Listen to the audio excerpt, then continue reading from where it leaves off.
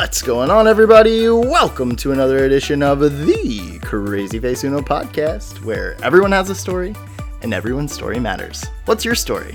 If you'd like to support the show and help us tell more stories like the one you're about to hear, please visit CrazyFaceUno.com today. There, you can purchase items from our online store and donate. As always, I'm your host, Shane McNeely, and boy, are you in for a treat today. It is my honor and privilege to introduce our guest today. Please welcome Adam Palumbo, Part 2. Welcome back, Adam. Thank you. Part 2. Part 2, this is unexpected. Unexpected. My Part 2s are generally pretty unexpected for me as well. So sometimes we just have good conversation and I want to keep it going. So Adam, let's keep it rolling. We just did about an hour and 10 minutes, Part 1. So if you've listened to Part 1, welcome to Part 2. We talked a lot about, you kind of caught us up on life, and we talked a lot about the restaurant industry and kind of COVID-19 and some of the things that you love and some of the struggles that you've had with the work that you're in today. Mm-hmm. Yeah. Oh, man. Yeah, it's an interesting time to discuss that too. Just like due to the fact that it's like I'm not able to work right now. It's wild to like think, just to think through it all and like reflect on it. But no, it's cool. It's appreciate to be able to share what I do and maybe give a little perspective to folks who don't, may have not really like ever heard about what it really is like for, full-time bartender, full-time server. Yeah. The fact that it is like people's real job, know, and I think some of it is like the stigma of it too. That's like personally hard to deal with sometimes, where I guess I'd say in the last few years, some of what we were talking about earlier with like the increase in restaurants' popularity and the social media presence and celebrity chefs and food is all over TV now in a way that it never has been in the past. And the fact that you can literally be a celebrity chef, and have that kind of presence and thank you, Anthony Bourdain, I would say. Yeah. But like it's so now I think people are starting to see like, oh yeah, this is a viable career option. Mm-hmm. But it I think the general consensus still in a lot of America is that this is a job that people do in between something like, oh, you're a student, you're going to college, whatever. And I still even, admittedly, I'll wrestle with that. Like, what am I actually doing like with my life? Is this what I want to do forever? Can I do this forever?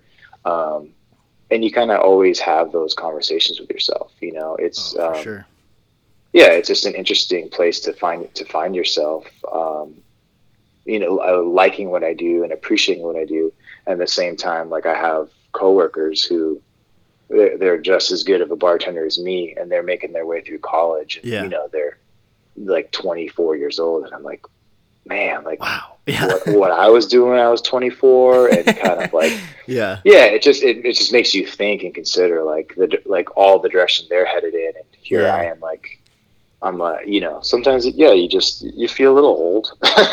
Your body makes you think that, and what you consider in life at like at the point that I'm in now, Yeah. I think about that, now too. I mean, for me, it might look a little bit different for me than for you, but the piece that I can really connect with what you're saying is, when people ask, and we've talked about this a lot on the podcast, and I've brought this up, but the conversations around, America in general, we tend to put a lot of stock in, quote, our careers and what people are doing, and it's a value piece that we look at someone in America. I feel like at least that the conversation is, it's the first thing you ask somebody that you meet most times, right? What do you do? What do you do for a living? What's your occupation? What do you do for work? And it's like who we are is supposed to be synonymous with what we do. And like who you are and your, I don't know, it's this like appreciation, purpose, value that we put a lot of stock in the thing that we spend the most time in most of the time, we put that stock. So it's not that it doesn't warrant that. It just also is part of, I don't know. There's more to our world. There's more to you. There's more to me than what we do. But for me, when people ask, what are you doing? I'm still working to be, quote, I think everybody wants to be successful, right? Everybody wants to feel successful. Everybody wants to, like, you ask that question, you're like, well, I'm the founder and CEO of, whatever, or I am this and that. And it's not that easy. And it definitely affects my head when I have those conversations. And, we had a conversation before we got going, but this is what I'm doing full time. I'm right now, financially, I'm not the person bringing money into my family. My wife is, and I love that. I think it's awesome. It's amazing, but it's interesting. It plays with the psyche of who I am as a man, as a family member, as a husband, and the things that I want out of life. And, it brings to question, for me at least, my value, and what am I doing? I want to contribute to the world. I feel that I have talents and skills and the drive and the ability to make a difference in this world. And, it's funny because perspective's everything, and how people perceive you can be very different than how you perceive your own self. And I find myself putting these little disclaimers when I say, well, I started the storytelling brand. That's usually what I say. And, very quickly after me saying something like that, generally the question steers towards, how do you make money doing that? And, it's a thing that doesn't need to be a negative thing, but in my head, I feel that it is, or I feel that people are going to think that. And so I try to, come up with some, excuse, or, I do this, my wife's kicking ass, and, whatever, but I don't need to feel that way, right? Like, I'm happy if I'm happy and you're happy, and whatever your job is. There's just a lot of misconceptions, I think, specifically in the food and beverage industry, and working at a restaurant and whatnot. And it is synonymous with this idea that it's the side hustle, it's the side gig, it's the, it's because of time, maybe, it's a lot of evenings most of the time. And that's probably one of the big reasons that I'm not in it right now, is that I value my time with my wife and my family, and I don't want to be away from her, for those long periods. And I want to have kids someday, and I want to be able to have that, time with them. And it's not that you can't do both. It's just what's important to you and what's not. Yeah. I said a lot there. I'm sorry. I went on a little tangent, but.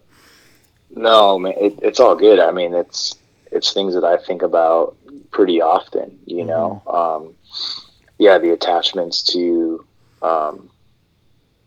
like how you see yourself, your own self-worth and self-esteem, and how much you wrap up with your, vocation and career. And it's like, I see both sides, man. And I feel like that's a blessing and a curse for me. Is I'm definitely a person that sees both sides. Totally. I've never been a person to be like very,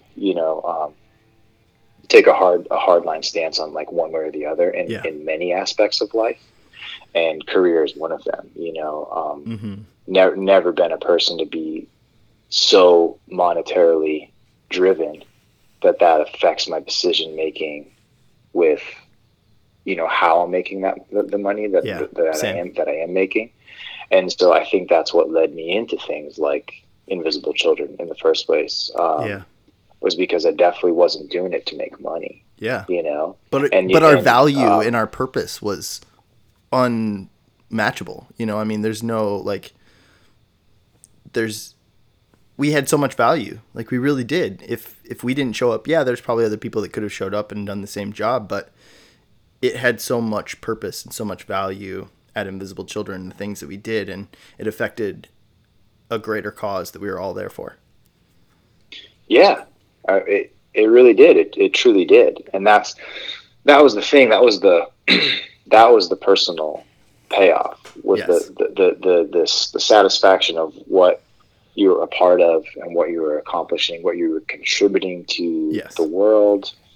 And, that can't necessarily be replaced with a paycheck. But then when you leave that world and the reality of the way that this,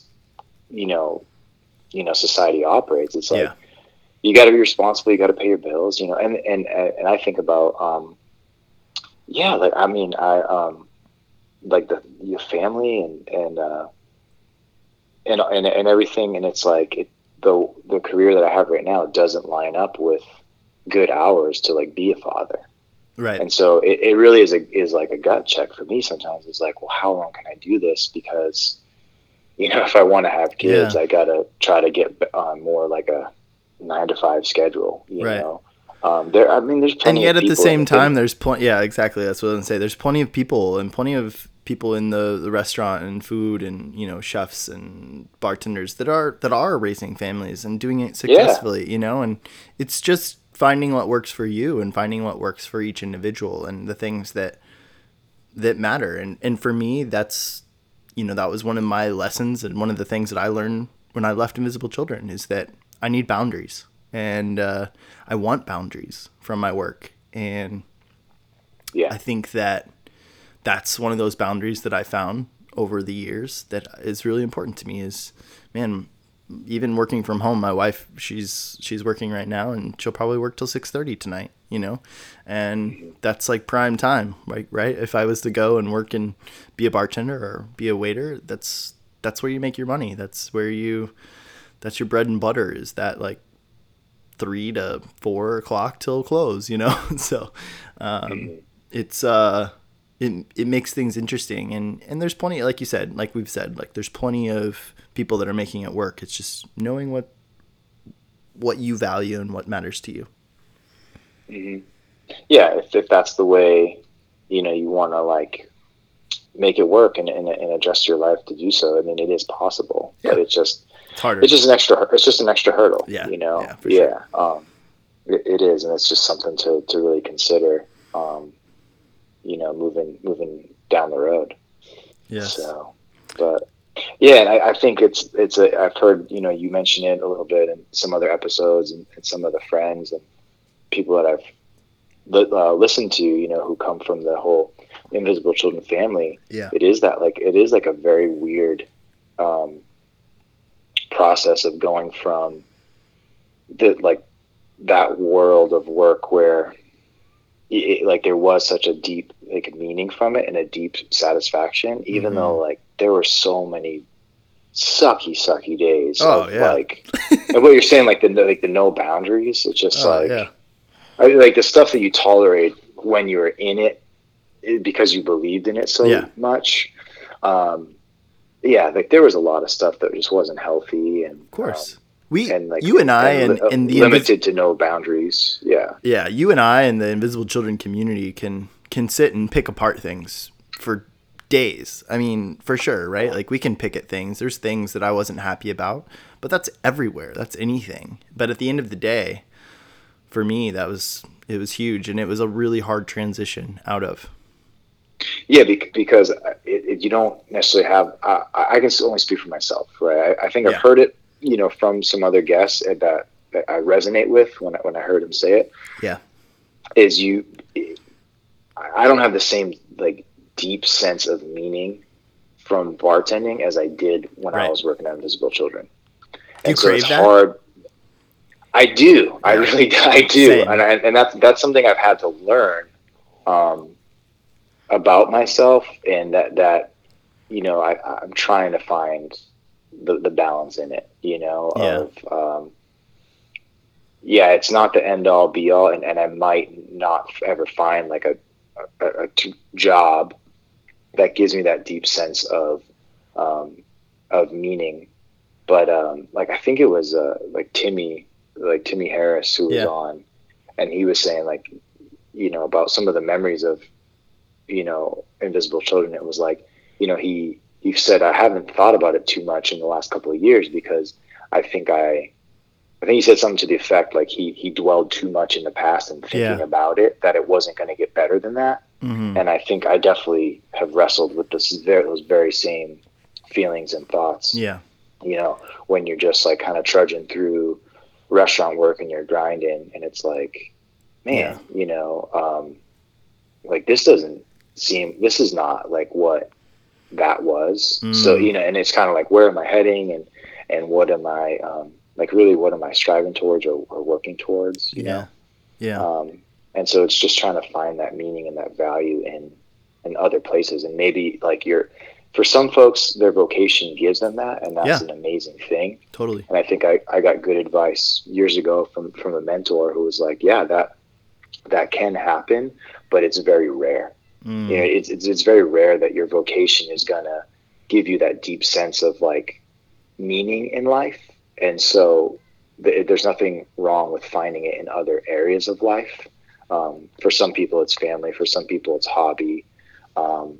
You know, like there's definitely like other ways to find that, even though it may or may not come from your vocation. Yeah. I think if I had to choose it, I would love for my, say, 40 hours a week or 40 plus hours a week of what I do to pay the bills gives me a deep sense of meaning and satisfaction. Mm-hmm. But I think I'm still on the search for that, I guess. Yeah, I'm right there with you. And I mean, once you've tasted that sweet nectar of purpose and value, and, you know, for us, that was Invisible Children. And I think that it's really hard to put that genie back in the box. Mm-hmm. And I had this conversation with a lot of, you know, everybody listening, you know, like I've had a lot of guests from Invisible Children on this podcast. And in the beginning, before I really started to structure the podcast about the origin story of childhood, adolescence, you know, high school, you know, post-high school, college, whatever that looked like, and then current day. And when I started structuring it that way, it gave people, I think, understood what I was talking about and having them on. But I had a lot of, you know, straight up, I had a lot of people from the IC community that's like, I don't really need to talk a lot about Invisible Children anymore. And really kind of saying that is like, I don't want to talk about it. You know, like I'm in a good place. I've moved beyond and I moved past that. And I think that for a lot of us, we struggled deeply and hard. And I know I went through many seasons. I've gone through those seasons of depression and sadness and questioning, what am I doing with my life? You know, is this what I want to be doing? Is this all there is? Is this, you know, is there more? Can I have more? You know? But I know, I think you listened to Bethany's podcast, and I remember mentioning to her, like, I'm still working through some of that. You know, there's little things that pop up and I go, oh, I haven't dealt with that yet, you know? And the Coney 2012 stuff and that period of time and spring of 2012 was one of the most difficult times, you know, I've gone through. And I've gone through some difficult times in my life, but it's different. It's special. And it really, really hurt, you know, to have some of those attacks and some of those different things. And maybe some of our listeners don't know, but understand, but just search Coney 2012 and you'll figure it out pretty quickly. But that time was difficult, you know, and it really brought to question your resolve in some ways. And then coming on the other side of that and just being like, whoa, okay, you know, this means a lot to me. And then you leave Invisible Children completely and you go, what did I just do? You know, I just put all this time and energy, and we didn't give financially, but we gave of our time, which was the financial thing, you know. And I don't know about for you, but I look at that and I go, man, I spent almost 3 years at Invisible Children, and I wouldn't change it for a second in the world. But I also put myself financially 3 years behind the rest of my peers and the rest of the world. Yeah, and, for you were there for a long time as well. And it's like, man, you look at that and you go, well, shit, now what? Like I can still start a career, of course, but it's that you start looking around you and it's almost like you feel out of place and you feel like you don't belong in some ways. And yet you've gone through this thing that's changed your life and made you a better person for it. And here you are, now what? Yeah. It's just, it's an interesting place to find yourself, and, thankfully, not alone in it though. Yep. Like I said, like I did have some great people around me, why I stayed in San Diego for, for all these years and stuff. It was like, because I wanted to hold on to those relationships and navigate that awkwardness, with some other people, Yeah. And granted, life looks vastly different than I mean, in San Diego is nothing like it was. Yeah, I'm sure. Then, that was also like a really interesting, like time and season in life to see all of the friends and the people I had in San Diego. A lot of them don't live here anymore. Right. It's a transient city as it is. And because so many people came to San Diego just to work in Invisible Children, and when their time was up or that season was up for them, they like went back home or took other jobs, in different states and got married and, have families and all this stuff. So then, so then you're like left like, well, I'm still here. What am I still doing here? And that's just been something that like has been interesting and unique for my, my own story, I guess, and time here. So. Yeah. And then it's that perception of other people as they've left and gone and they're quote, making it quote, and looking at those people going like, oh man, it's the social media issue, right? Is that we only see the happy things. We follow everybody on like Instagram and Facebook. Like they got their shit together. Look at them. Yeah. Like, we don't talk to each other per se anymore. Yeah. And then like the 6 years, 8 years, 10 years goes by, and I guess like you kind of have your perceptions of where people are at, but unless you really have a conversation like this, you don't always really get to know the depths. And for sure, it's like I appreciate people being honest and open and vulnerable on social media, but by and large, I mean, it's just it is the highlight reel. Yeah, that's what I do. It too. It's like, I'm on a cool hike, or I'm on a walk with my dog, and it's like these are the fun things that I like to do. Or hey, check it out, I made this new drink and it made it on like the cocktail menu at work. It's the highlight reel, for sure. What they don't see is behind the voice, right? Especially like right now, I'm wearing a shirt and some athletic shorts and barefoot. I'm sweating a little bit, I may or may not have showered in the last 3 days. I don't know. Dude, we all have a I don't know what you call it. We have a pass, so like, this quarantine way of living in quarantine. Yeah. Quarantine life's disgusting, let me tell you. Yeah, it's weird. I'm still moving. Oh, wow. I'm not exercising as much as I'd like, but I mean, having a dog is great because you at least, have to be on her schedule and go outside for walks. And, the bare minimum, I'm doing that, which is good. Same. Yeah. Well, Adam, thanks again for doing part 2. We talked a little bit about it. We met at Invisible Children.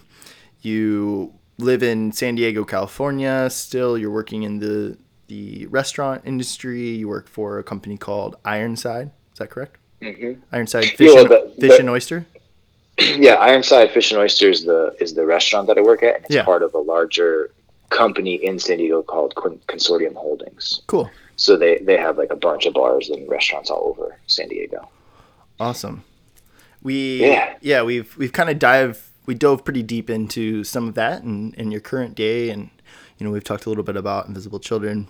Let's keep this going and let's throw it back and learn a little bit more about your life growing up. How would you describe your childhood? What was childhood like for Adam Palumbo? Childhood.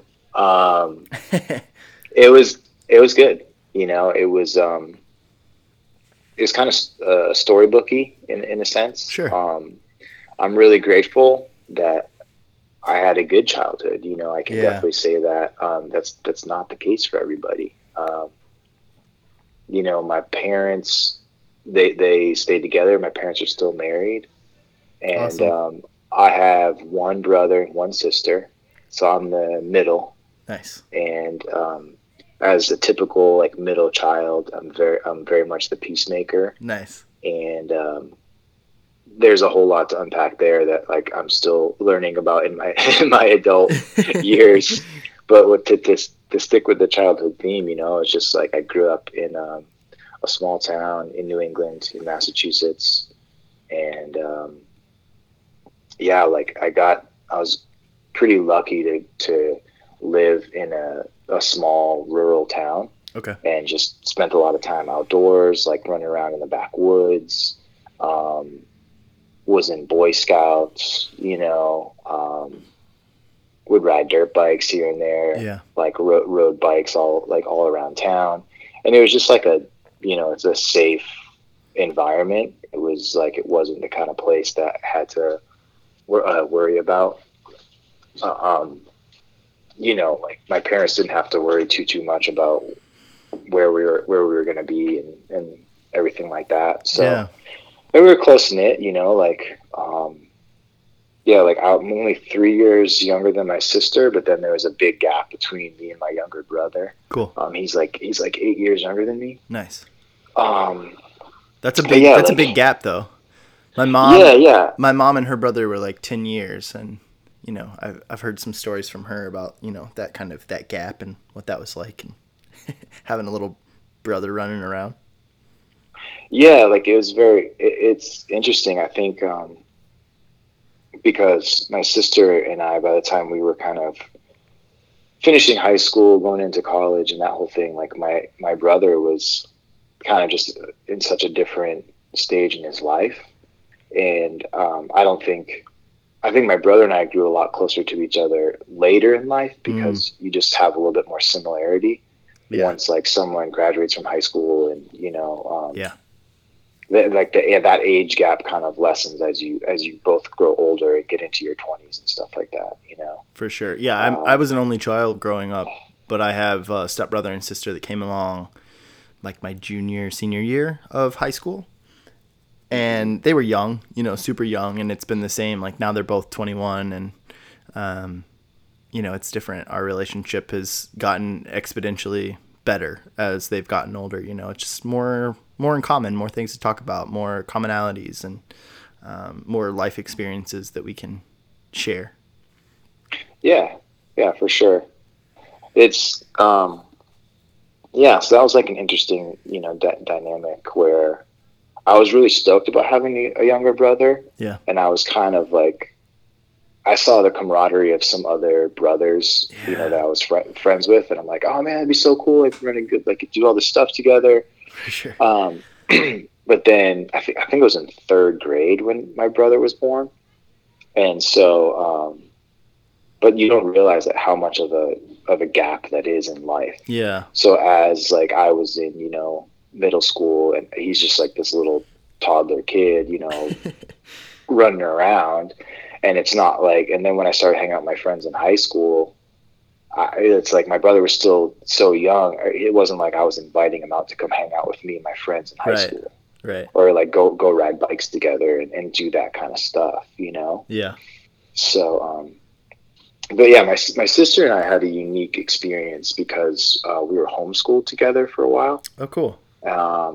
So let's see, I was homeschooled from 6th, 7th, and 8th grade, so middle school years. I was homeschooled, and my sister was having a hard time in high school, She just kind of had some bad, like friendship dynamics, and some like kids are just like, high school kids are cruel and mean to each other. The worst. And so she just was kind of over the social side of high school.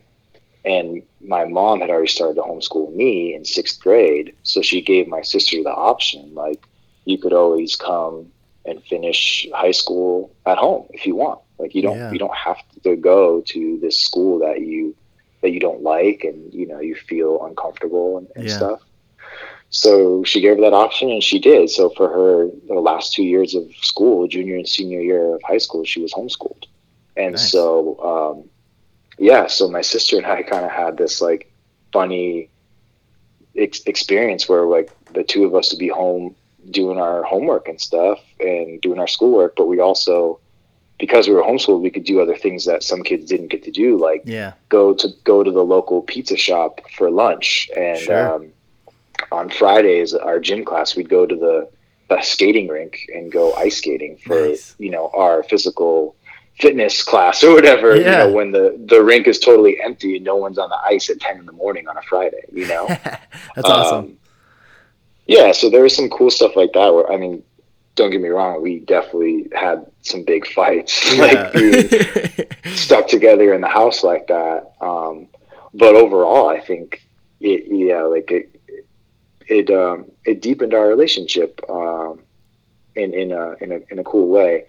And, my sister started getting more independence, and she got her license and got a car. And so I would kind of tag along with her places, and she would drive me back and forth to youth group at our church and stuff like that. So, I would say I contribute those couple of years of being homeschooled together, like really, like deepening that relationship between me and my sister, even though I would drive her nuts all the time, For sure.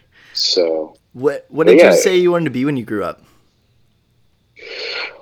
The first thing that comes to mind was an engineer. Nice. I think I remember in like 5th grade, I had this idea that I wanted to be an engineer. Yeah. I don't know really where that came from, because I grew up where I went to college. Actually, there was a tech school. Okay. Down the road, WPI. Nice. Worcester Polytech, and I had friends who went to that school. And man, when I was in college, I was so glad that I wasn't facing the kind of pressure and the intensity of the coursework that they had going. Yeah. And I mean, I had a pretty intense coursework too, because I ended up doing biology. Nice. For undergrad, anyways. But definitely not as intense as engineering. But yeah, I wanted to do that. I had like a real fascination with like jets and like being a pilot or something like that. Cool. It's like one of my favorite questions, because I feel like it's like everybody had something that you said you wanted to be, from the stereotypical, like, I want to be a firefighter or a policeman, to, what was one of my guests? He said he wanted to be like a dump truck driver, when he was little. Astronaut too, whatever it is. It's like, it's so fun to like kind of bring yourself back and put yourself back in the shoes of the little version of yourself and think about those things that you wanted to be when you grew up. Yeah, and I don't even think I knew what an engineer did. Right. I think the only thing that I relatively understood is that an engineer built things, or some engineers do, if you're like a structural engineer or something. And I mean, I liked Legos, so maybe I thought, because I like Legos and I put things together with Legos, I'm gonna like to do that as an adult and like build real things, It's probably like Uncle Bill was over and you were playing Legos and they were like, you should be an engineer, you're great at building things, and then there it was, like the seed was planted. Who knows? I remember this like manila envelope I had in 5th grade, and I wrote something about engineering on it, and I put like the cogs, like the like 2 cogs on a wheel that go together. Sure. I drew like 2 of those, cog wheels going together, and put like engineering or something on the folder. And I remember I had that in 5th grade, like my image of, this is my I don't know, like the start of my engineering ideas or something like that. You know? That's awesome. That's awesome. I remember when there was I think it was like second grade, I helped orchestrate, put together a class, or like it was just like a newspaper. So one article newspaper is like 5 pages, you know. My dad printed them off for me, and me and my friends in like second grade, we'd sit at like our recess time. I think it was winter time, and we'd write these articles, you know, or we'd like look at all right, we need, you know, this song or this, you know, thing, or I don't know. It was like the comic, you know, there's like the classic newspaper things that you wanted, a couple articles that like we wrote, and then like put it all together. And I think about, I don't know why that popped in my head, but it's like those silly things, those little things when you're a kid that that you do, and I think back with that, and I think that's so funny. I remember like there was some song that we had in there. It was, I don't know if it was like Grandma got ran over by a reindeer or whatever, because it was like Christmas time. I remember. Yeah. I don't know. It was just so random stuff, but it's just fun to think about. Oh man. Yeah, that was a fun song to sing when you were a kid. Yeah. You thought it was like the worst thing ever too as a kid. Yeah, like you would sing it with your friends, but you couldn't sing it around your mom. Yeah. You thought that you'd get in trouble or something. But. Yeah. That's so funny. Definitely. What kind of student would you say you were growing up? I was a good student. I was pretty meticulous. Yeah. And I did well in school. I think I just, for whatever reason, like my personality type, I'm very, or like I like things to be structured and orderly. Yeah. I was a good kid as far as like obeying authority. So I didn't really have a ton of problems, you know, like obeying my parents or respecting them. And so I kind of took that down, like down the line, meaning I respected my parents, I respected my teachers, I respected my scout leaders, and you know, yeah. I had a greater respect for adults in my life. And awesome. I think that led to me falling in line with traditional public school. You know, I know that's not the case for everybody. Yeah. And like, you know, I was a teacher for a little while, so I feel like I have a deeper understanding now that, you know, school worked for me just because of the structure that I had in my life and with my parents. Yeah. And I bought into the idea that like, oh, you get good grades and this is going to be the outcome, you know, like all of that. So I wouldn't say I was very like naturally gifted in just like knowing information, especially sure. when it got to the high school level. Sure. Like some people are just, they have a natural inclination for mathematics or sciences or whatever. Those people bum me out. Yeah. That definitely wasn't me. I studied. Like if I was supposed to read something, I would read it and I would figure it out. Like I had good, I guess, reading comprehension. And so I could regurgitate information and pass the tests and get through with good grades, you know.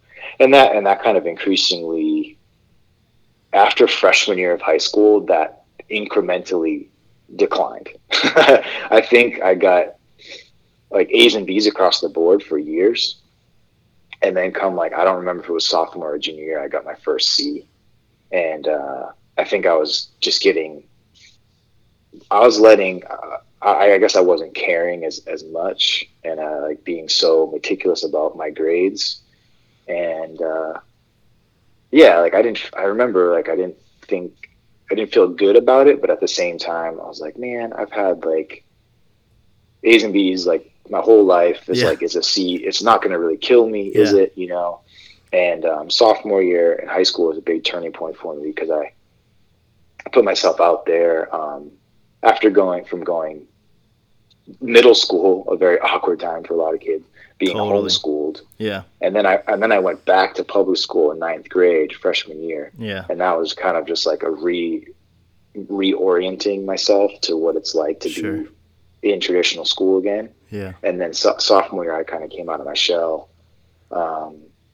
As far as like, I started playing sports, I started playing football. I was joining, student council committees and student advisory committees and prom committee and doing all this stuff. And then I got like really involved in high school, and I kind of was the poster child for your like, what do they say? Well-rounded, academic resume. So, I just bought into the whole thing, like played football. But I was also a Boy Scout, and I also was played like drums in a hardcore band, and I was a skateboard. Yeah. So I felt like I had my hand like in all these different places. Whereas like, the high school movies that are like really funny and corny that like we all kind of probably have like a fond high school memory that we like from Hollywood. Yep. And it's like they play on the stereotypes, right? Like you have the jocks, you have the nerds, you have the stoners and the skaters and all that. And I look back and I'm like, man, I had a really unique perspective, because I really did have a hand in almost all of it. Yeah. Like I feel similarly, Adam. I was in, I was in drama. I was in our play. I played sports. I was a wrestler, a soccer player. The academic world, I would say, was probably the one area that I kind of let slip and didn't care or give as much attention to. But I mean, friends group wise, I think it helped that I went to a small, very small school. I mean, graduating class of 120. Dude, that was exactly the same for me. Yeah. So you knew everybody. That same size. Yeah. You had these relationships with people from every different little group. Like I wanted to fit in. I had maybe a different experience, but middle school was really hard for me. I moved to the place I moved in Indiana, Sullivan, Indiana, going into 7th grade, and that 7th, 8th grade in this small town that just really pushed back against who I was and me those 2 years. And then for me, and maybe you can relate to this a little bit too, but for me, going into freshman year of high school was actually better. I stopped getting bullied. I stopped getting, harassed as much as I was, because we were all small fish in a big pool, and I was no longer the focus. It was sink or swim, and everybody was looking to survive, in 9th grade. But it was an interesting experience for me, for sure. But I can really relate to that. Yeah, man, I had a very, I guess like there was like freshman year for me was definitely like weird and difficult, and I felt like a fish out of water for probably like the first half of the year, because I spent these years being homeschooled. I did have a good friendship group though, because I was really involved at like church and youth group. Yeah. And so even though some of the friends that I had in school, those friendships kind of fell away, I still had this like really great group of friends at youth group. Yeah. And in Boy Scouts and stuff as well. So I wasn't like, I wouldn't say I was a socially awkward kid in those years being homeschooled, because I did still have friendships. But then I went to high school, and it was like kids that were my friends in, say, like 5th grade. Yeah. Then three years go by of middle school, and then they're like potheads, and I was like, whoa, wait, like we used to just like ride bikes together and stuff. Yeah. And now you smoke weed. And it was like, as like being in 9th grade and being a pretty sheltered kid growing up in like a Christian house, I was like, oh, I guess I can't hang out with that kid anymore. Yeah. Right. Cause he smokes weed, that's not cool. So yeah, that was definitely a weird transition. And then I kind of had to find this like new friendship group. And like I said, and then by sophomore year, I was like trying out for the football team, and like had a girlfriend, and finding your place, like that kind of stuff. Yeah. So then I was just like, I was like Mr. High School from that point, Yeah, sure. Just and like the same thing, being a small school, if you're likable, it's pretty easy to be popular, Yeah. And athletic and academic, I would say both. Just the extracurriculars in general, I think really set you apart, or like kind of define, at least for me, like kind of define where you landed in those social circles and like how you were perceived? Mm-hmm. Yeah, I would say definitely like in a like small town America, small high school. It's like if you buy into it, like you can excel, whether it's one way or the other, whether it's in sports and academics or band, choir, band, all that stuff is there, which is cool. It was the typical American liberal arts education, and I like looking back on it. I think I definitely played by the rules, and I think I should have had a little bit more fun. I think I didn't want to get in trouble. I didn't, push the boundaries too much. I mean, granted, I definitely you're a kid. Yeah, but I definitely did some stupid stuff, and got my parents upset, and I got in trouble with some teachers for minor stuff here and there. Yeah. But it was never I was in detention all the time, right. Whatever. The principal knew me by name.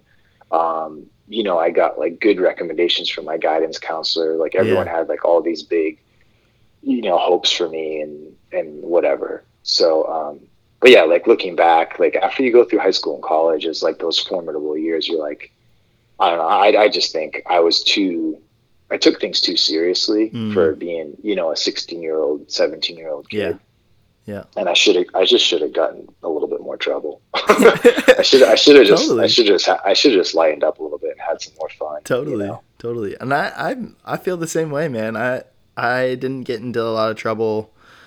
Same things. My friends group, I didn't drink. The first time I ever drank or did anything like that was going into my senior year. It was that summer.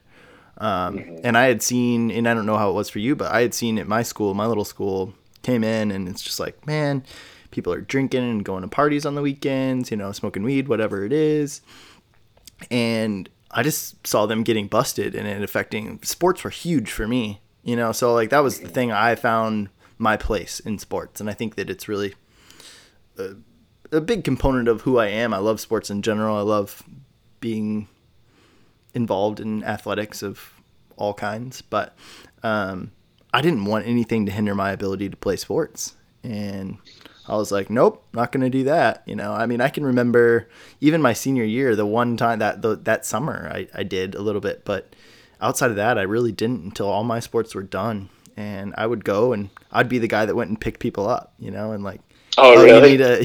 Yeah. I would drive my friends to the party and drive them home, or whatever, because I didn't want to get caught. I didn't want to get in trouble. And I was the straight edge kid. Same. So that was my thing in high school, where people would even call me as a nickname. They would call me straight edge because that was again I was way into church and same. Yeah.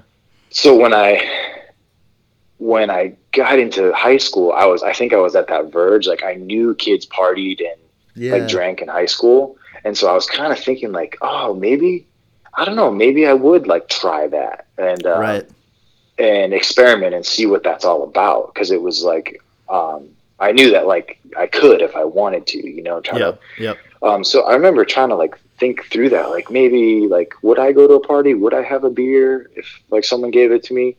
And right around that time, my friend introduced me to hardcore and that whole scene. Sure. And so the straight edge movement was this whole big thing in hardcore at that time. This is the late 90s, right? Yeah. And so once I got into that, it was I was this is what I wanted to be about, you know? Especially because it's funny how that straight edge and that hardcore scene is also very closely tied with the, Christian church. Yeah, it is and it isn't. It is and it isn't. There's a lot that was the thing that was for me. I personalized I would go to these local shows with these bands, and a lot of them were atheists, or anti God, anti organized religion. but they were straight edge and they had that like sense of moralism and, taking care of their bodies and taking care of their minds. Mm-hmm. So it was like, we're going to be straight edge and promote this lifestyle. Yeah.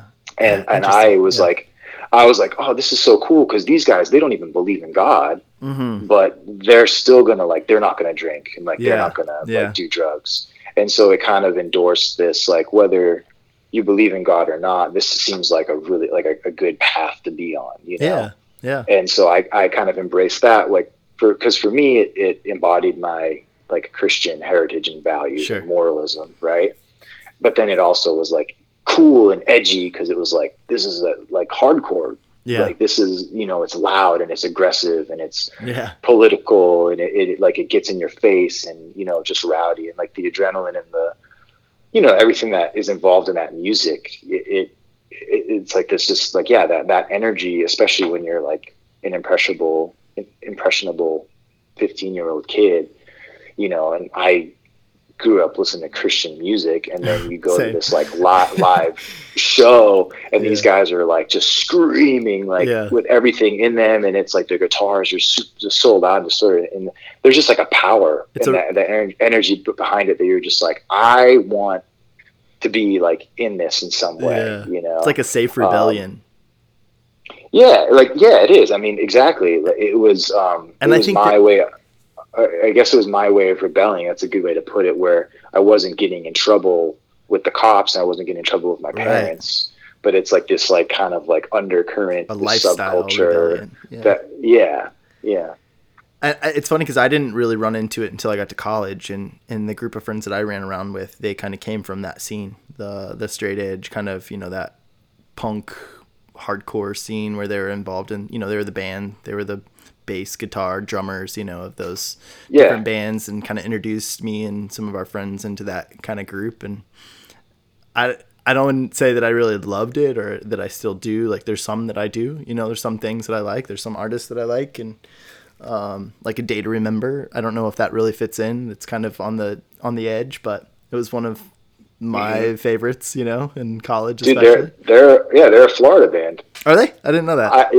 I was actually out on this. I did one like month, or like just over a month, on a Warped Tour.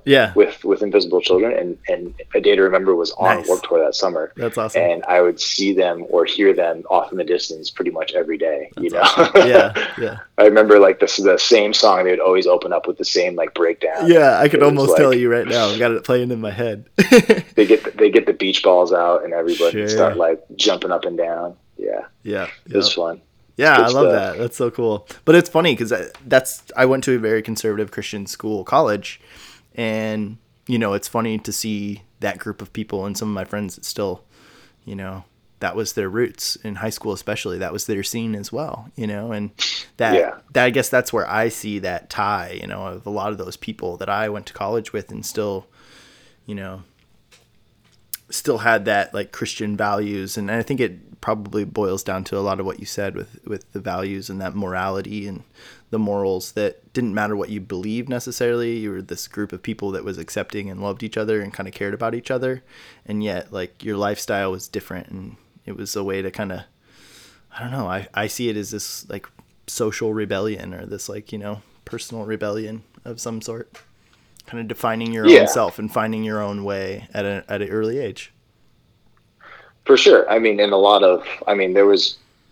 all kinds of like different sects within it too. Like because you had like the vegan straight edge movement, right? You had the Christian straight edge movement, right? So like it was, but I feel like overall, I think it was good for me. Sure. Yeah. Like I guess like if you have to pick one way or the other, do you want to, like do you want to drink too much in high school and learn the hard way, or have a DUI, or do you want to get involved with like a bunch of punk rocker kids who are like screaming their head off and like having fun, choosing not to do that or whatever, so that was like that I like definitely bought into that, and then down the road in college, like it was I didn't have a drink until I was 21. Cool. So that was like a kind of like a benchmark milestone for me. Yeah. but it was like, for me, it was just, personal evolution. And I didn't, what straight edge had represented to me at one point, I didn't really like want to affiliate myself with that title. And there was a lot of violence and, gangs coming out of the straight edge movement. And I was like, that's not what I'm about, and I don't want to be affiliated with that, so. Cool. Yeah. But, what you said you majored in biology, is that correct? Yeah. What led you that direction? Dude, I'm really sorry. Can I pause? And I got to run to the restroom again. I'm sorry. Yeah, go for it, man. No worries at all. I'm just gonna put it on hold real quick. I'm sorry that you're good, man. We got to do this. You're good. All right. So we were just talking about you were a biology major, and what kind of led you the direction to choose biology? I think so. In high school, finishing, and you're thinking about what you want to major in and study in college and everything like that. I think I made the decision that I wanted to be a teacher before I chose a major. And I just kind of like felt, education's the path I want to take, and I want to teach. So then it was a matter of like, what do I want to teach? And I had always done quite well in the, the science and like math side of school.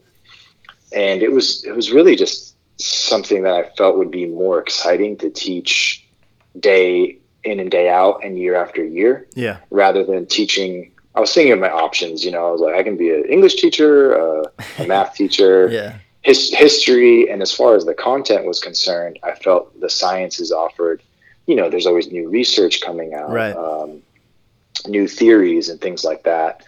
Whereas English, you're gonna teach, A Tale of Two Cities every single year, or like you're gonna read George Orwell's Animal Farm every single year. You know what I mean? Yep. Like there's these texts that are, and same with history. History, you're gonna teach that same period of time. Oh, now we're on the unit for Civil War, or Reconstruction, or whatever it might be. So you have these units that you're gonna just repeat over and over again. And to me, it just seemed a little more interesting to study something that like there was new developments and advances in science, and you kind of tie that in. I mean, obviously like look at the world of genetics and DNA and how much more that,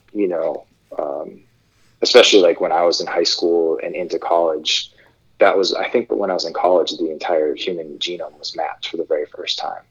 So there was these kind of things that were just, that stuff was happening while I was studying it. And it made me think, this is going to be fun to teach as far as like, for that level. And because I was a good student and I, done well in science, I felt, like I'll major in biology. That was my decision-making process when I was, 18 years old, finishing high school. And, but I didn't know what I was getting myself into. I had a rude awakening, I think, in college. It was difficult. It was definitely not. It was harder work than I thought it was going to be, and I was, looking to be a high school teacher, and the majority of my classmates in college were pre-med, pre-farm, they're going into biotechnology and very, just very specific scientific fields. And so it was a little intimidating for me, where I was thinking, well, how do I, this person's I had lab partners who were trying to get into med school. Like they're going to be doctors, and I'm just trying to like learn as much as I can to tell like high school kids, so the level of like my involvement was a little bit different. I felt I was in a different headspace. Sure. You probably were. I would say. And so I had I kind of had a back and forth with like studying biology. I think halfway through I was really considering changing my major. But then, I was at that point too, where I was playing a lot of music. I wasn't playing sports in college. I really got very heavily involved in playing with bands and playing some shows, like a lot. You know, there was a time where I probably had a show at least once a month on the weekends, and, you know, just doing, you know, restaurant work on the side here, like part-time hours along with all that.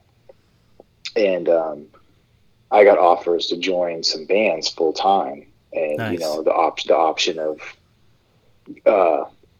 going on tour, you know, and doing it like for a full-time thing, and getting with a band that, you know, had like records out or like some label support and stuff like that. Yeah. And I really, awesome.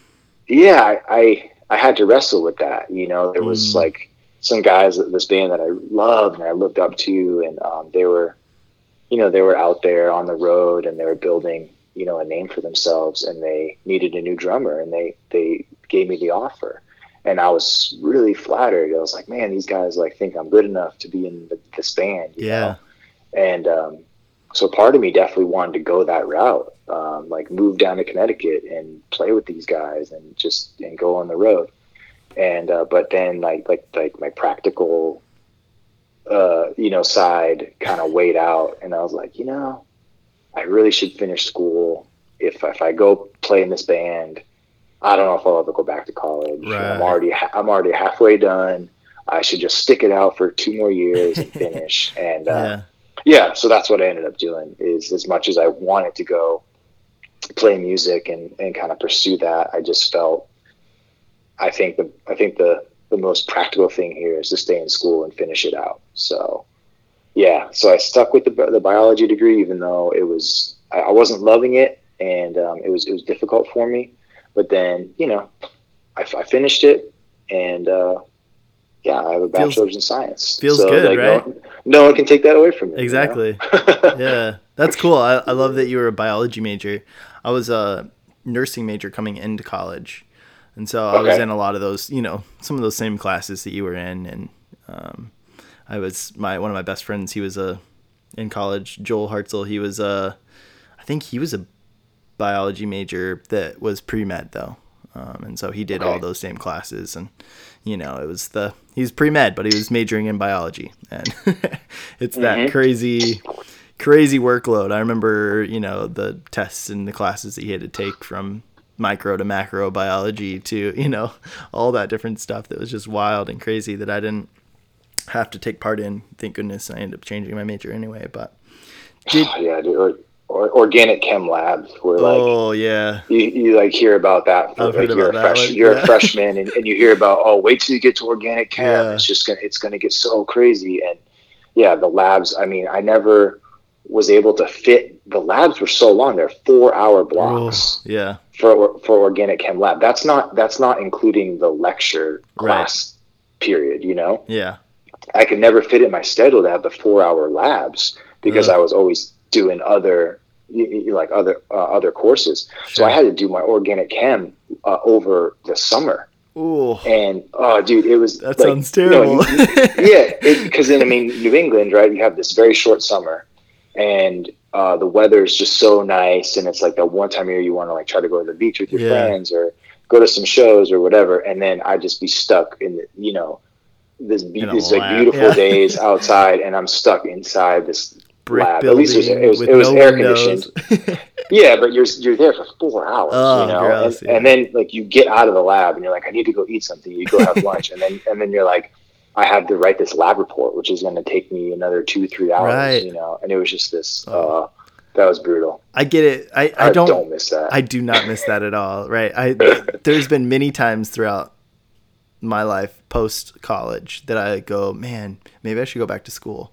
And then I think about shit like that you just said, and I'm like, nope, like, no, thank you. Yeah, man. Dude. My junior year was similar like that. I had an 8 a.m. class 3 days a week.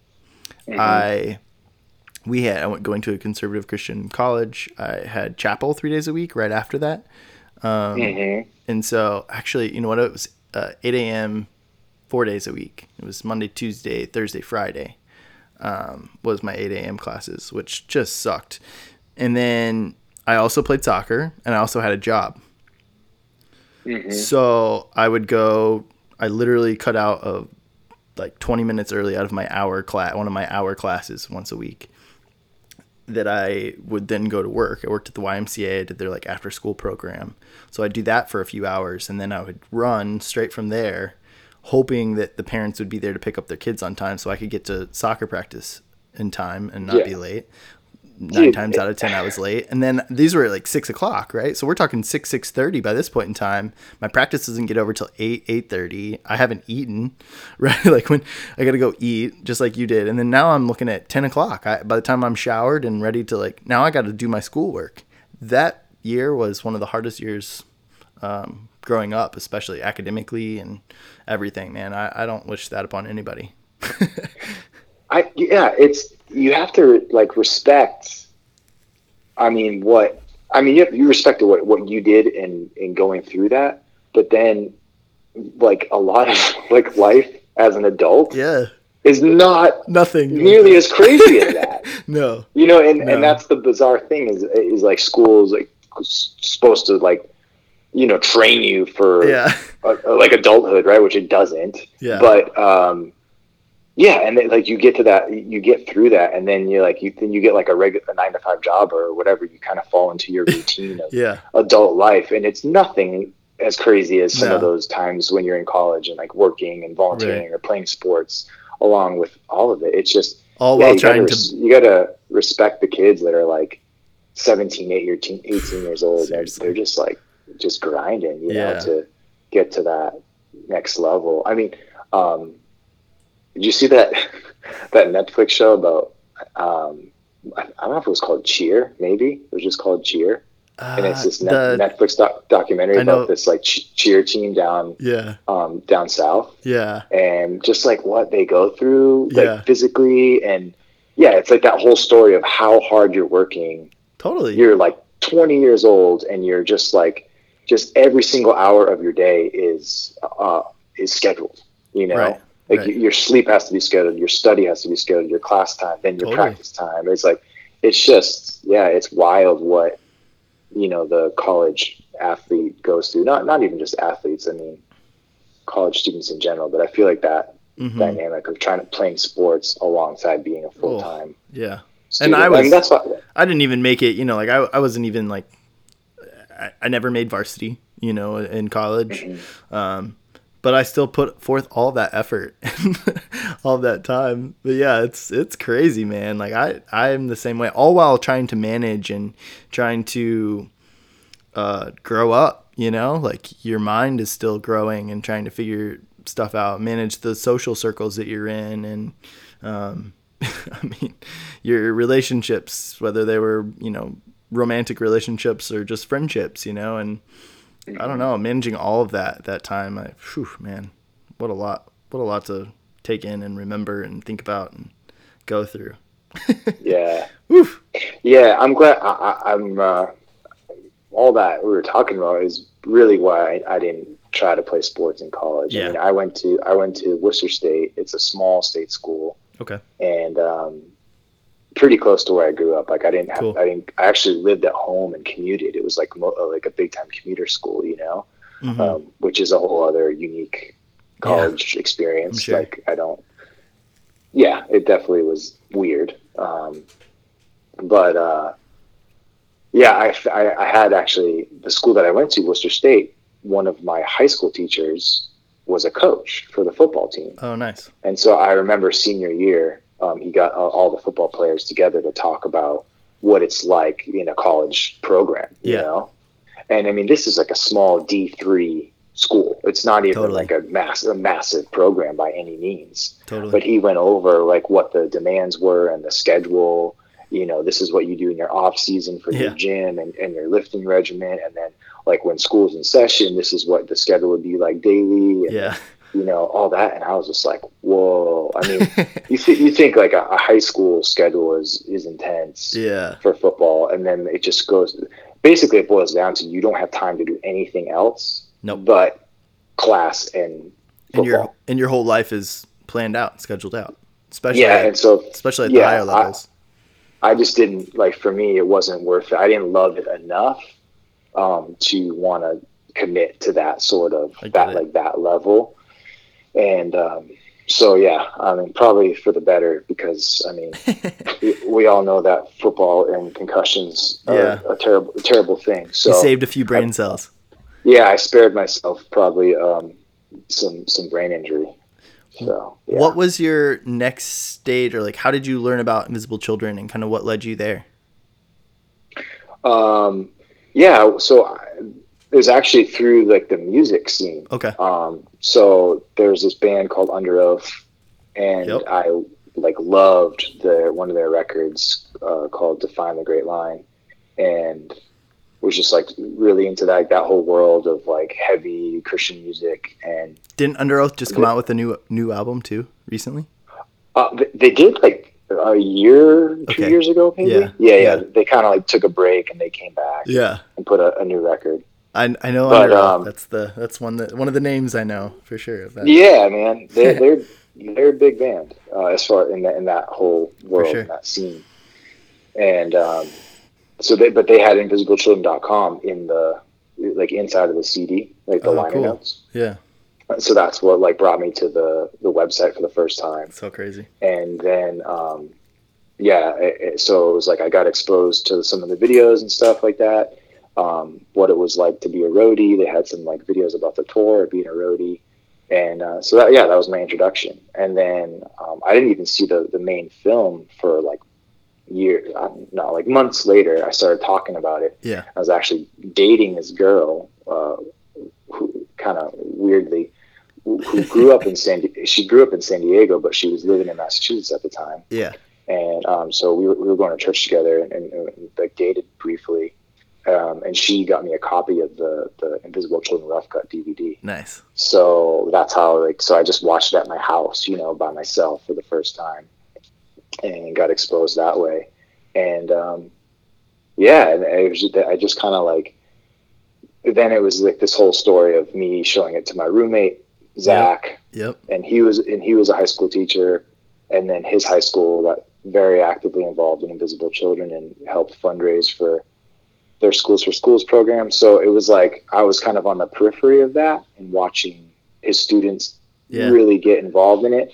And then we got to meet some roadies that came to his high school. And so I met the roadies. I met like Laren Poole, one of the founders of Invisible Children. He came to our house.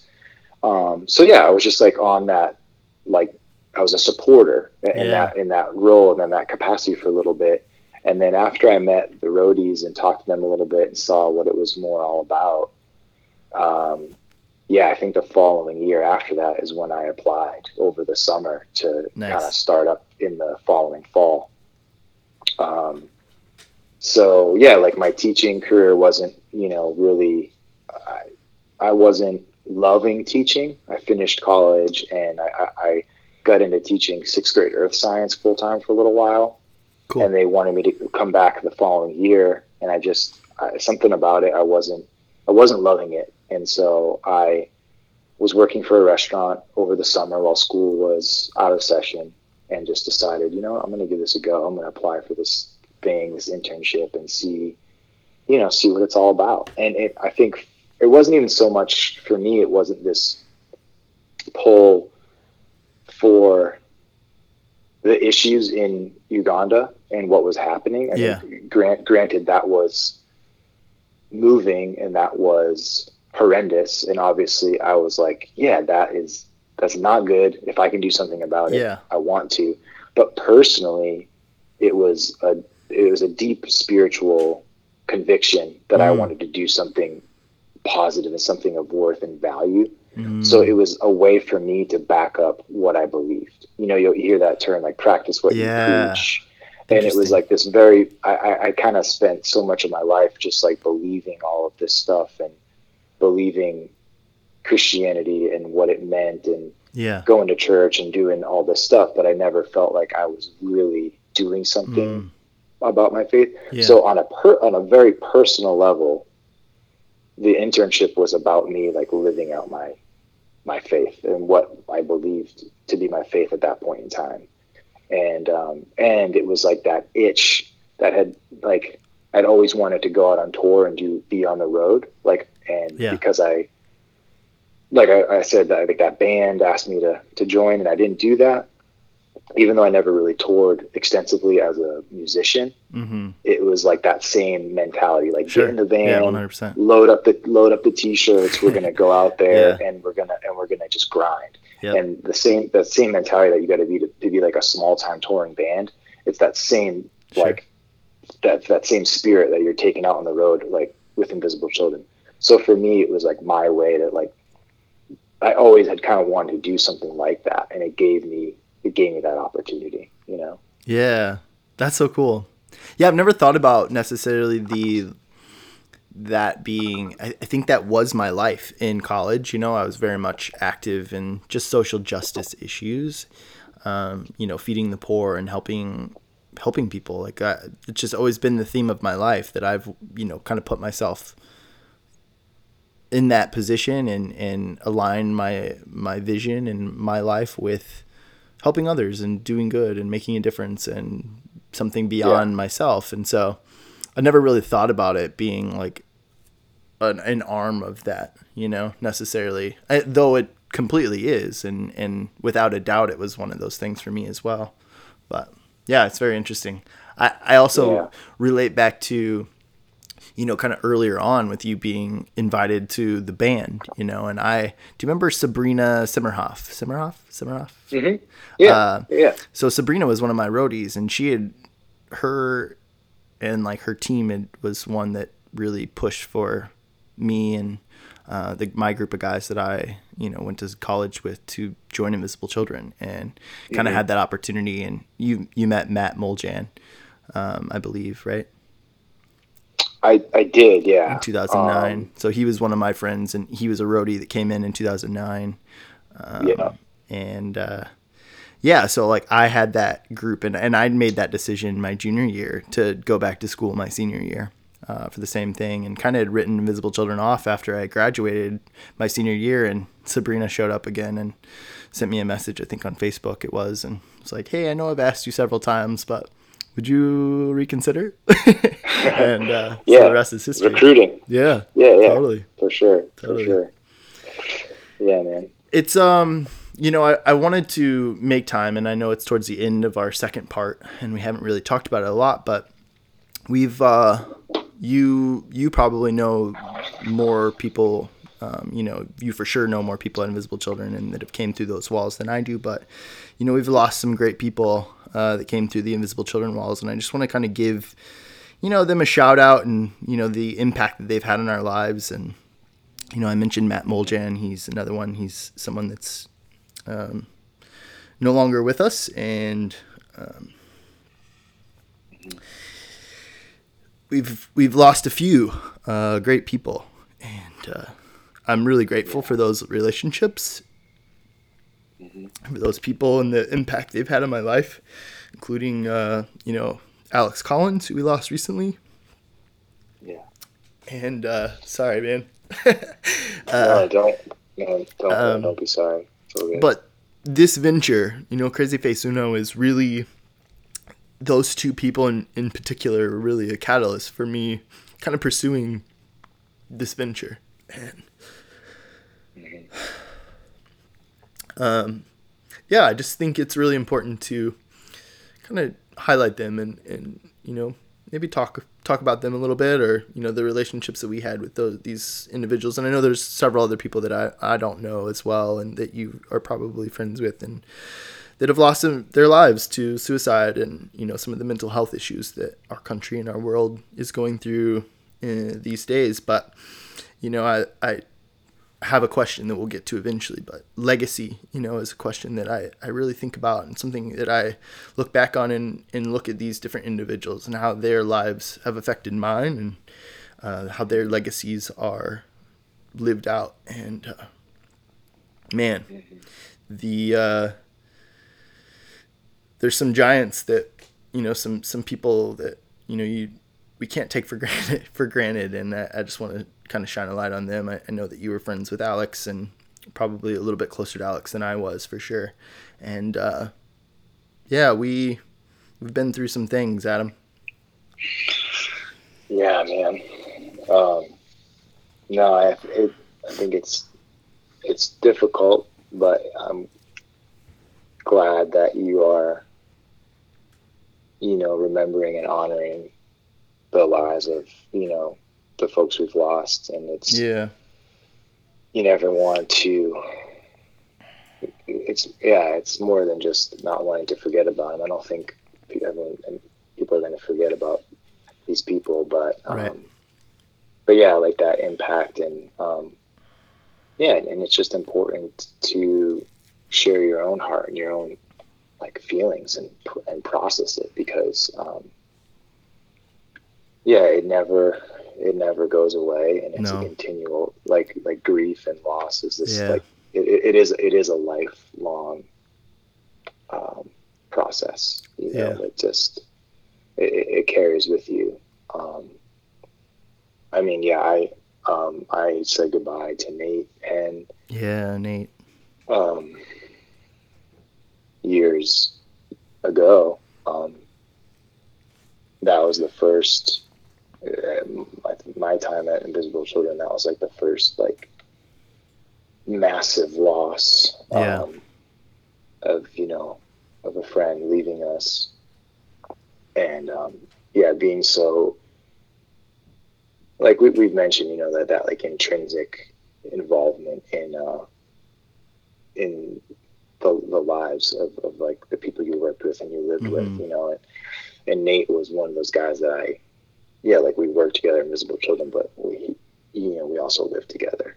Yeah. And like that bond, is like that much greater, because in a short window of time, you just get to know someone really, really well. Yeah. And you're both just like on board, and the kind of person that Nate was is just like so open and loving, that he was just like a person that you easily connected to and easily became a good friend to, Yeah. I tell the story a lot that like before, I had spent some time in the UK with Invisible Children in like the London office in 2009. Right. And when I came back, is when I first met Nate. And I'm just going to switch over to the regular phone. So I came back to work in an office job. Yeah. And that's where I first met Nate. And probably within, I don't know, like I think it was the first week I was back in town, had gone out with friends and I got really drunk. Yeah. And I didn't even really know Nate that well at that point, but we were living at the apartments downtown together. Yep. And I pulled up, like a friend drove me home, and I was in rough shape. And somebody called. Nate was in the apartment. He wasn't out with us. And he came downstairs and got me. This guy doesn't even know. And I'm wasted. Like, he's like, I got my arms around his shoulders, and he's like walking me upstairs to our apartment. Yeah.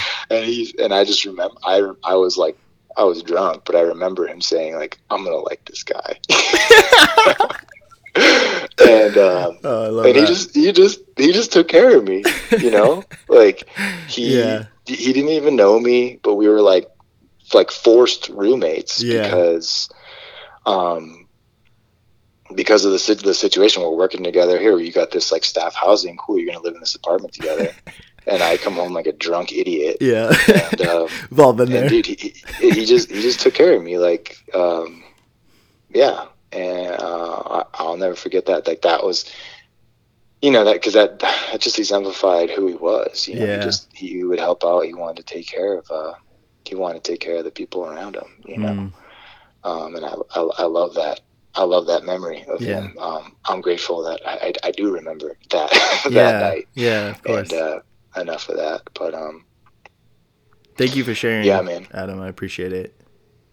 Oh yeah. Of course. I think in talking about Nate and remembering him, the anniversary of his passing is coming up in July. Yeah. Yeah. And so it's going to be 10 years in this July. So I know, it's crazy. Yeah. My good buddy, Eugene Yep. Kim, he also was a roommate with us in that same season at the apartment. And he's been putting together, like a memorial, hopefully just a get together in San Diego this July. So granted, it's all very tentative right now. And because of, travel restrictions and everything, we don't really know if it's going to be a possibility. But just for those who, some of the listeners who were from the Invisible Children family, or knew Nate, and just kind of want to throw that out there. That's something that we're talking about and trying to just remember our homie, our friend. And I'm hoping to be able to make it out there too, and bring the wife and kind of meet everybody. I never got to meet Nate personally. I mean, I'm pretty sure I met him in Chicago at the with the rescue and all of that. I think he was around then, but I don't know him personally. I know we've bumped shoulders, and I lived in the same apartment that we all lived in. We were talking about the apartment, the side door. I'm sure that's the one you came up, in the back corner, and but I feel like it must have been a weird kind of you're living in the shadow of this I came in right after his person, passing. So I was living. I was in Haiti when I heard about the bombing, and the loss of Nate Hinn, and that was that fall, 2010, or spring. I don't know. It's right around that time was when I right after he had passed away, and after that incident that I came into Invisible Children, and it was definitely a unique experience for sure, but one I wouldn't change. So we I definitely miss him, and it's crazy. I think it's important to mark these these anniversaries, and so true. Yep. Think the 10-year time mark, a decade of life without him, but I think it's valuable for us. Just to keep supporting each other and, keep remembering, these people that we love and that we lost. I didn't get to know Matt. Right. I just remember him from being in the office at the same time. I think I was a regional manager at that point in time, working in the office while him and his team were out on the road. And Carly and Saren and them. And Pockets. I was trying to think of his first name. Oh, okay. That was his team. Yeah. So, okay. But crazy. Well, Adam, we're nearing the end of our time here. I've got 2.5 minutes left. I've got 2-3 questions. If we can blaze through them here, and then we'll close things out and go. But you cool with that? Yeah. Sounds good. What would you say you're most proud of to date? What am I most proud of? Oh, man.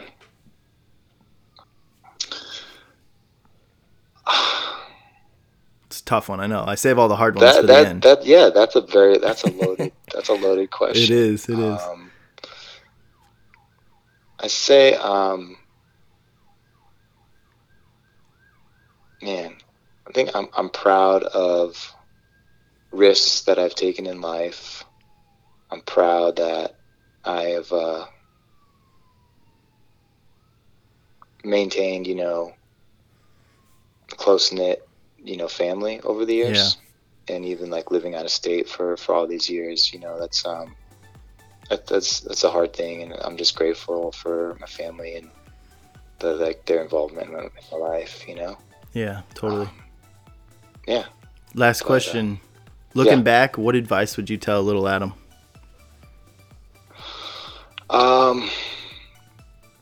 Just be a little more wild. I think I said that, in high school. I think I wish I just I lived a little bit more. Just to lighten up and not be so worried of always doing the right thing or pleasing the adults in my life, and living a little bit more, So Yeah. I love it. Thanks, man. Appreciate you coming on the show. I'm going to close things out. Yeah. Thanks for having me. Absolutely. Thanks. Appreciate it. Thank you all so much for coming on the show. We appreciate you so much. Your contribution helps us tell stories just like Adam's and stories just like yours. Speaking of contributions, please visit Facebook and Instagram. There you can like and comment on our posts. If you want to go above and beyond, please share the Crazy Face Uno podcast with your friends, family, or just random strangers on the street. We're welcome to everyone.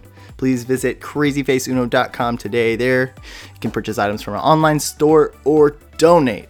Thank you all again so much for tuning in. We love ya. Peace.